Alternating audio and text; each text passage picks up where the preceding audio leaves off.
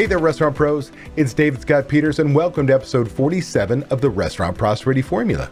I've been coaching restaurant owners since 2003, and the Restaurant Prosperity Formula is based on what the most successful restaurant owners I've worked with do on a daily basis to achieve their success. The basic premise of the formula centers around achieving prosperity, freedom for your restaurant, and the financial freedom you deserve. To achieve prosperity, you have to follow a very specific formula made up of leadership, systems, training, accountability, and taking action. Today's topic is reducing your food costs by using menu engineering basics. You are not going to want to miss this one. So let's get started. But first, a word from our sponsor. This episode is being brought to you by Repeat Returns. If you're a restaurant owner of a medium to high volume independent restaurant, multi-unit or franchise operator, and you're looking for a proven and realistic solution to attract, grow, and retain customers, then you need to visit Repeat Returns. Repeat Returns is a modern marketing platform created by a restaurant owner for restaurant owners. It studies each customer's habits and patterns, predicts the most profitable outcome for your restaurant every single day, and deploys the marketing to make that happen. You'll never lift a finger. To see if Repeat Returns is right for you, visit repeatreturns.com/DSP. If you've been following me for any length of time, by now you've heard me talk about the rising cost of products fueled by inflation. We as an industry have been raising our prices on our menus just to keep up with this record increase in costs. Heck, since the beginning of 2022, your food costs have risen at a pace where if you didn't make changes to your menu, by now, you've probably lost 1, 2, even 3 points to food cost.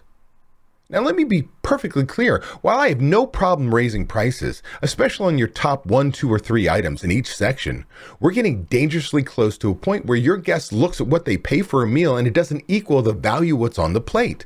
This is a dangerous time for us. At some point in time, we can't just keep raising our prices. So what's a restaurant owner to do? I'm going to tell you right now, it's re-engineer your menu. Now, what do you need in order to take this step, right? To re-engineer? Well, it starts with a budget. As you know, I tell you the 2 most important systems any restaurant should have are budgets and recipe costing cards. By the way, what are the 2 systems most restaurants never have? Budgets and recipe costing cards. Why? They're so hard. Boo frickin' who? You pick the toughest business I know to be in. And as the leader of your business, you have a responsibility to think proactively. And that requires a budget to create your plan for success, what numbers you have to hit, what systems you're going to put in place to achieve those numbers. And the recipe cards, well, you're going to see in this lesson, they're critical to your success. Again, both of these are proactive systems, so let's focus on the budget right now. What I really care about in this budget scenario is what is my prime cost, total cost of goods sold plus total labor costs, including taxes, benefits, insurance. This is critical. We're not going to follow the industry standard of 65%. If you do $850,000 a year more in sales, right? $850 or more in sales, gross sales a year, your prime cost target is not that the industry average is 65, it's 55%. This is what we have to do to make money because we have all these additional services from third-party delivery services to losing 1, 2 points to gloves in the last 2 years. So we've got to make sure we're making money 55% or lower. As we approach $2 million, we start to get into 50% and lower. Now, if you do under $850,000 or more in sales, we're looking at a 60% target. So you're going to have to know where you are. And I will tell you that there is no magic pill to saying we're going to use an industry average on food cost or labor cost. I get asked that all the time. See, your prime cost, you could be in a tip credit state where your labor cost is really low and your food cost can be high. Vice versa, you could be in a $15 minimum wage state and you're going to have to drive your food costs down in order to keep your prime cost at 55 or under. And so this is why budget is so important. What systems are you going to put in place to achieve those numbers? Now, why is it important for this argument or this discussion about re-engineering, I should say? Well, how do you know where your food cost should be if you don't create a budget? Now, when we engineer the menu, re-engineer the menu, we have a target to shoot for, and we can take the steps necessary to achieve that number. That's critical. Next, you need accurate, up-to-date recipe costing cards. This is critical. In fact, you cannot re-engineer your menu properly, period. What I hate is when the broadline distributors or these menu companies say, just tell us what your most expensive items are or the things you think you make the most money on. How the hell do you know if you don't have accurate, up-to-date recipe costing cards? You're literally engineering a menu blind. And in fact, you could re-engineer your menu to lose money faster if you're merchandising the wrong items. Next, you got to have a point of sale system. By now, everyone should have a point of sale system. I remember when I started coaching back in 2003, I'd still run into 1 out of 10 operators still didn't have a POS system, like it was brand new technology. You got to have a point of sale because we're going to use one of the best reports they can possibly produce. That's your product mix report, what your customers actually purchased. It's critical to this process. You are going to need food and beverage software. I'm going to talk about that in a little more detail in just a moment, but I'm going to tell you right now, you can't do it without software properly. And last but not least, if you start looking at re-engineering your menu, you must have a willingness to make changes to your menu. If you say, I will not get rid of any items, I will not raise prices, I will not change product, I will not make any changes to my menu, then don't even start the process. Lose the money hand over fist like you've been doing.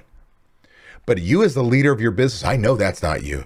That's a fixed mindset person talking. You're a growth mindset person, which means there's a challenge in front of you. You can outlearn it, you can outwork it, you can outspend it. You can find a way to be successful, to make the changes in your business necessary. Now, you might be asking yourself, again, I kind of mentioned real quick, software, David? Do I really need to have software? You do. So let me kind of first talk about the process of recipe costing cards using a spreadsheet. This is how I did it back 20 plus years ago.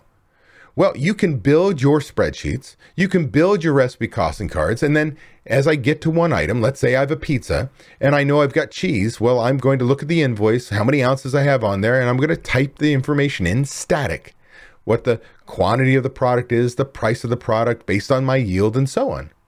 And I can type in all the data. And then when I do the next pizza, I look up what my cheese cost is again. In this case, pepperoni.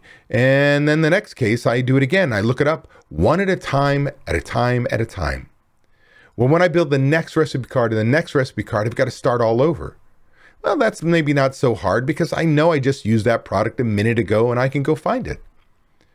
Well, if you complete your recipe costing cards with a spreadsheet, do you know the day that you're finished, that next day they're wrong? Why? Because another truck has dropped off food at your back door and your prices have changed. And I can tell you that doing recipe costing cards, whether on spreadsheet or on paper and pencil or in software, it's going to take you 40, 60, 100 man hours of work. And to do it right is a whole process that I teach. But the truth of the matter is, for all intents and purposes, if you don't have software, your product's out of date. So what do I mean by this? Well, let's talk about the process of recipe costing cards using software. Imagine you build your recipes after you build your products. Your products are, number one, the products you buy from all your vendors. And you set it up for how you buy it, how you store it, how you use it. Then we start with our batch recipes. Batch recipes are any sauces, soups, side dishes, desserts, dressings, and any components to dishes. So if I have diced onions, you took a case of onions, you cut off the top, you got rid of the skins, right? The outside, you chopped them up. Well, wait a second. How many ounces does that case of onions or bag of onions, I should say, yield? And what is the cost of that? So I've got to do my batch recipes because that's now the products I manufacture, the ones I buy and the ones I manufacture. Now, what's beautiful is it's a database. So when I go to use that cheese again, I type in the cheese and it pops up and I choose the unit of measure. Done, easy. But more importantly, it's magic. You grab your phone when an invoice comes in, take a picture, shoot it up into the cloud, the interwebs, and the next thing you know, your recipe cards are up to date, your next order's up to date, your next inventory's up to date. Just like that.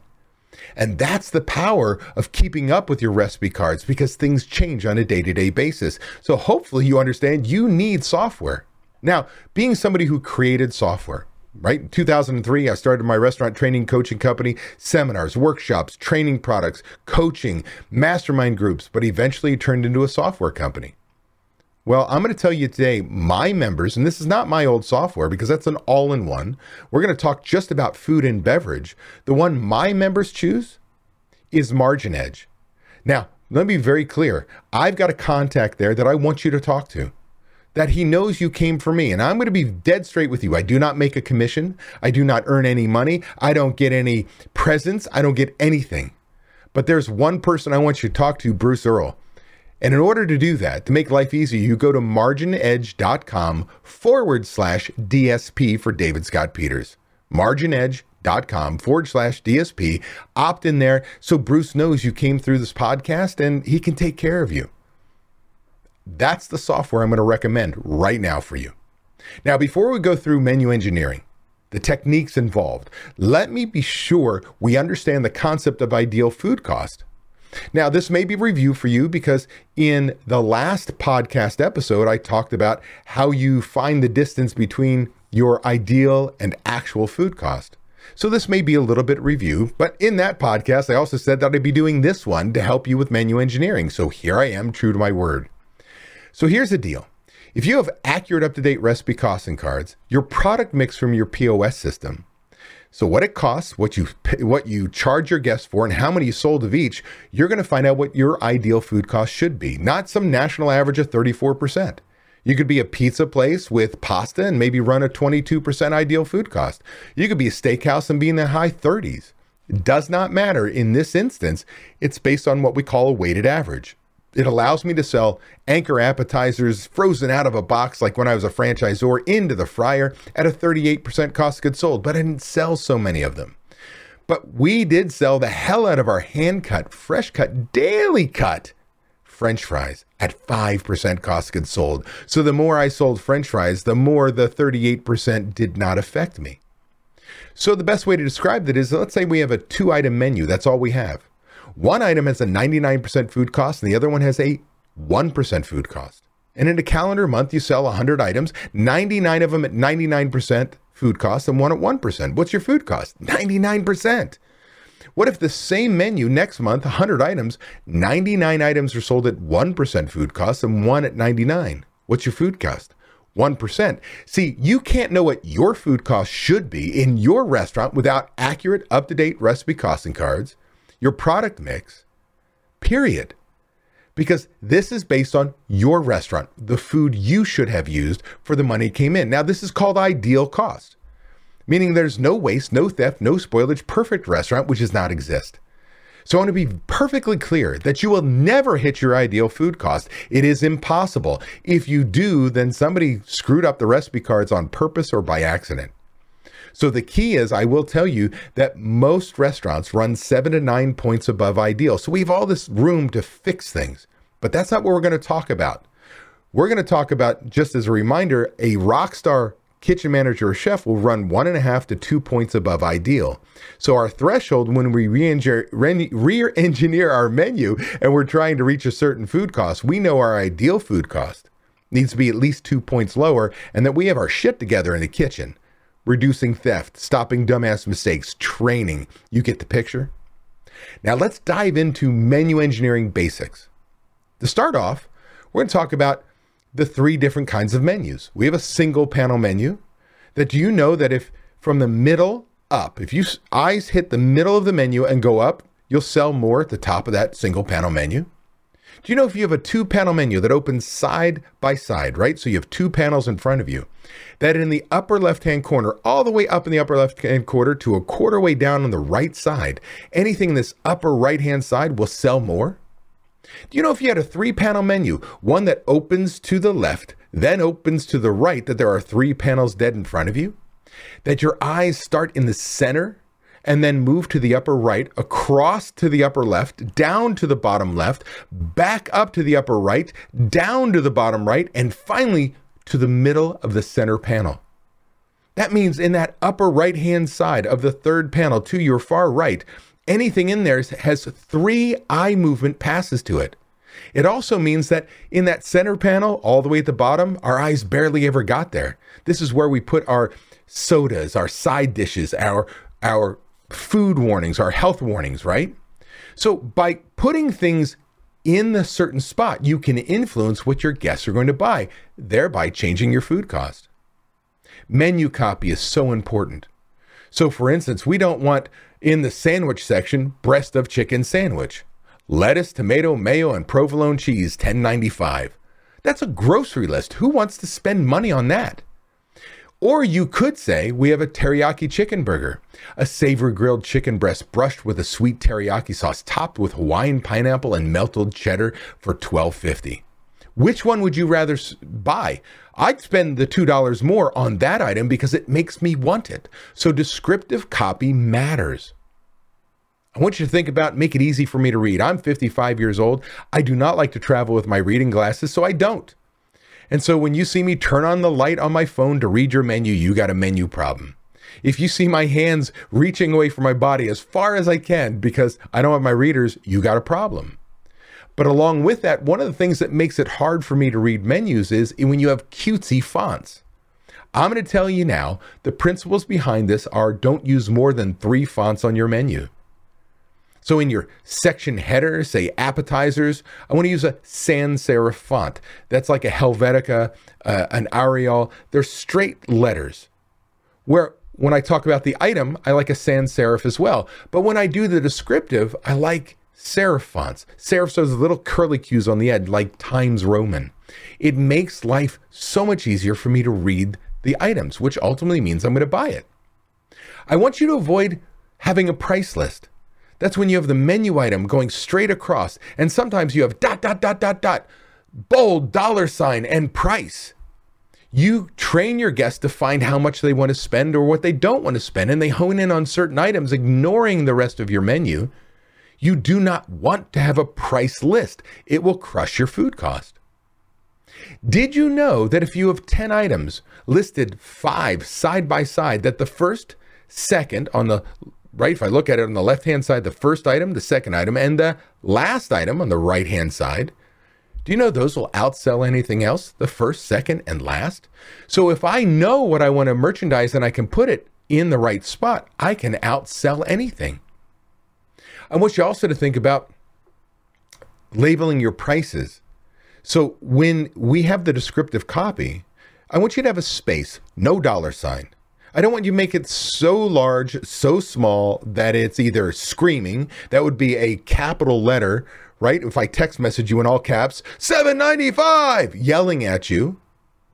Or I don't want it so small that I'm whispering and I can barely see it. I want you to think your prices are one space after the descriptive copy, no $, not bolded, but a half font size to full font size smaller than a capital letter. It should be in between a capital and lowercase, just making it a little more subtle. And I also don't want to orphan it, and that means it's on its line by itself. Now, I want you to create price flexibility by using what I call odd cent pricing. This is something that I learned a long time ago. With odd cent pricing, you make it harder for your customers to detect an increase. Now, this doesn't work for those of you who use 0.0. Right? If you're going to raise the price, you're going to raise it $1. That's just the way it is. But if you're using pennies on your prices, I like having 25 cents, 50 cents, 75 cents, and 95 cents. Because let's say I've got my burger now at $15, which blows my mind, right? Do you think we'd ever come to where we were selling a burger for $15? If I sell it for $15.25 and there's a change in pricing, my costs, and I want to jump it up to from $15.25 to $15.50, does my guest really notice? No. If I go to 75, do they notice? No. If I go to 95, do they notice? No. When I go to $16, then they notice. So this gives me the opportunity to kind of hide my increases without shocking the guest. Now I'm going to tell you this is an important one. I like 50% white space. White space is literally white space. I don't care if it's a red menu on the background, black or whatever, but white space, meaning there is space around each menu item that I can see. That half your menu should not have text on it. Now, I will tell you, warning, this does not mean bigger paper. It means fewer items, which is a whole nother topic we can talk about another time. I also, remember we talked about 10 items, first, second, last, outsell anything else? Did you know if you put a box around something, it will outsell the first, second, and last item? Do you know if I put a picture on it, if you're a restaurant concept, that pictures are applicable, they're appropriate for your restaurant, that picture will outsell the first, second, last, and any boxed item? Like, we can influence what our guests actually purchase. And I will tell you, the power of pictures is unbelievable.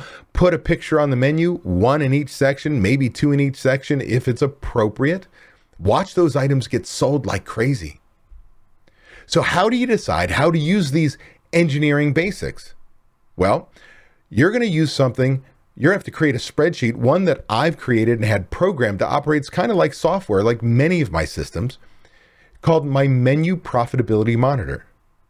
It allows you to put your category name from appetizers, salads, soups, sandwiches, and so on, your item names, and then you have the recipe cost, what the recipe costing card says it costs to make that item. Then you have what you sell it for, the gross sale price before discounts. And then you have how many you sold of each. That comes from your POS system. And by doing so, we can find out a ton of information. What our food cost is by section, from appetizers, soups, salads, sandwiches, entrees, and so on. We can find out what percentage we sell, that we find we're a burger restaurant and that 35% of every item we sell is a burger. We know that that section is where we can make the biggest impact in our business. We can also find out how many we sell a day, so that if I have items I don't sell at least 2, 3 a day, they might be on the chopping block and I can change my food cost. So a menu profitability monitor, otherwise a sheet to help you find your ideal food cost, is critical to this process. So once you have the spreadsheet, what we're going to do is we're going to sort it. We're going to sort it, in my world, is quantity in descending order. What we sell the most to the least. This allows me to identify my top sellers right away and my bottom at the same time. I want you to look at both your cost of goods sold and your cash contribution. What is cash contribution? Well, that's the cost of the product subtracted from the menu price. So to make life easier for me, I sold an item for $15, but I had a $5 recipe costing card.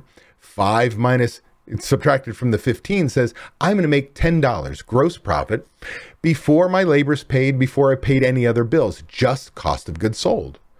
This is important because sometimes we want to be purchasing items, or selling items, I should say, that raise our cash contribution, because I don't know about you, profits don't pay my bills, cash does. That's yet another topic for us to discuss in the future. I need you to understand the effect of your menu mix, that if you change your mix, if I sell more of one item, will it drive my food cost down, or will it increase my cash contribution, or both? Because knowing that can help us decide what we're going to merchandise to change our bottom line. Then I want you to start to create scenarios, determine the best changes for the best results, ranging from raising prices, reducing costs, reducing portions, adding and subtracting items, and manipulating your menu mix. So once you've created your MPM, once it's done, it's ready to go, I want you to, again, I'm going to do this slower this time, use the following steps as your guide. 1, know your goal. Is it lower food cost or higher cash contribution, and sort accordingly. In my case, most of the time, we're going to be looking at food cost. We're going to pay attention to cash contribution as we price items, but it's usually food cost. Number 2, raise the prices on your top 1, 2, or 3 menu items. Now, there's a little flexibility in that. But with that said, if it's that damn good, it's that damn good at any price. So if my top seller is flying off the shelves and it's to die for, then it's a value at any price. By raising the price on the top 1, 2, 3 items, because the volume is so high, maybe the price of tomatoes has gone through the roof. And there are no tomatoes on those 3 items. They're on other items. But because I sell so many items and I've raised the price of these top sellers, I don't have to raise the price on every menu item. In fact, I don't have to raise the price on those that have tomatoes on them. I've already made up for the cost difference. 3, drop losers. When I sell 1 a day or less, you don't sell 1 a day. You sell 1 on a Tuesday, 3 on a Thursday, and the rest on a Saturday, which means you have a cook that can go 3 weeks, and the printer comes up and they put it up there on the rail and go, Oh, I haven't made that item in 3 weeks. And then reinvent the dish, which throws your food cost off, changes your guest satisfaction because it's now an inconsistent product. So we're going to get rid of those losers that we don't sell a lot of, but we don't get rid of the customer. Instead, we take, let's say 50 items were sold in this time period that we've got, less than one a day. Where do those people go? So if I had a tuna fish salad and I had a salmon salad and I got rid of the tuna, odds are those 50 people are going to salmon. If I have an appetizer sampler, I may have to split those up amongst the other items that were in the sampler to begin with. So you just got to use your best judgment, your gut feel, if you will. Number 4, you may decide to add new menu items. This is where being willing to change your menu is critical. All too often we get stuck in our way, and many of our menus today are producing too high a food cost, 36, 37, 38%. And what we've got to do is say, hey, I may get rid of some of these sections or some of these items, and I need to bring in pizza, flatbreads, pasta, sauté, something that makes sense for my menu. Because by adding those to the menu, I can drive my costs down. Now, guess what? If you add a menu item, you have to steal those customers from other items saying it's going to change or influence my mix. 5, you need to reduce the cost by buying smarter, changing products, or reimagining a dish. So if I look at my menu costs and it's got a 38% food cost, maybe I can talk to my vendor, my purveyors and say, hey, if I could get a better price for this product, is there a like quality or better quality product at a cheaper price? Right? So by changing the product, never dummying down and buying a shitty product, but maybe less expensive, same or better quality, I can reduce the cost of that item, changing my profitability. Or maybe I have to reimagine a dish. Instead of the chicken sandwich, I now take the mayo and I put Chipotle in it. It's now a chicken Chipotle mayo sandwich, whatever it may be. Name it something different, and now I can recharge something much better. So you've got control, but you've got to remember what your priorities are. Now, I used to promise my members, by using menu engineering basics for the first time, most restaurants could drop their food cost by 3 to 7 points. It was magical. But things have changed.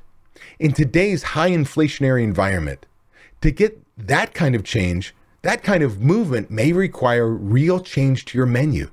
Again, being willing to not only use the menu engineering techniques, but to actually make some fundamental changes to your menu without changing your concept, by staying true to your core values and still providing your guests the best value possible. So this takes me back to the beginning, that you as a restaurant owner, what is your job?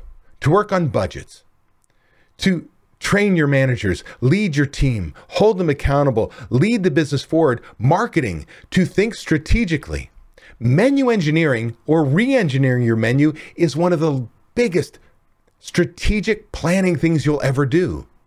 And with the right information, you can make this happen. But for many of you listening to me right now, you may have to start working on your recipe costing cards. You may have to go get some software, go to marginedge.com/DSP, talk to Bruce Earl. Get it in place. Because when you have accurate, up-to-date recipe costing cards, not only do we have the ability to order on budget, do we have the ability to look at ideal versus actual product usage, we have the ability to, take inventory easily, accurately in less than an hour on every Sunday. We have the ability to engineer our menus to make the money we deserve. Start down the path of proactively managing your business today and start on your recipe costing cards, and then menu engineer your business to success. Hey, that was an awesome episode. I want to thank you for taking the time to take action on building a better, more prosperous restaurant. Before you go, I want to give you these 3 thoughts. 1, by combining leadership and taking action with systems and training being checked by accountability, you are on your way to creating prosperity for you and your restaurant. 2, I have something I need from you. Please leave a review on Apple Podcasts, Spotify, or wherever you happen to listen to podcasts. By leaving us a review, other restaurant pros seeking out this information are able to find it. I read the reviews, and hearing how this information has benefited you does wonders for me. And 3, if you find any of the discussions helpful, share them. The more restaurant pros who have access to them, the better we become as an industry. For more restaurant resources or to get in contact with me, connect with me at davidscottpeters.com. Be passionate about what you're doing, be persistent, but more importantly, become better and help everyone around you become better. And your restaurant is going to kick some ass.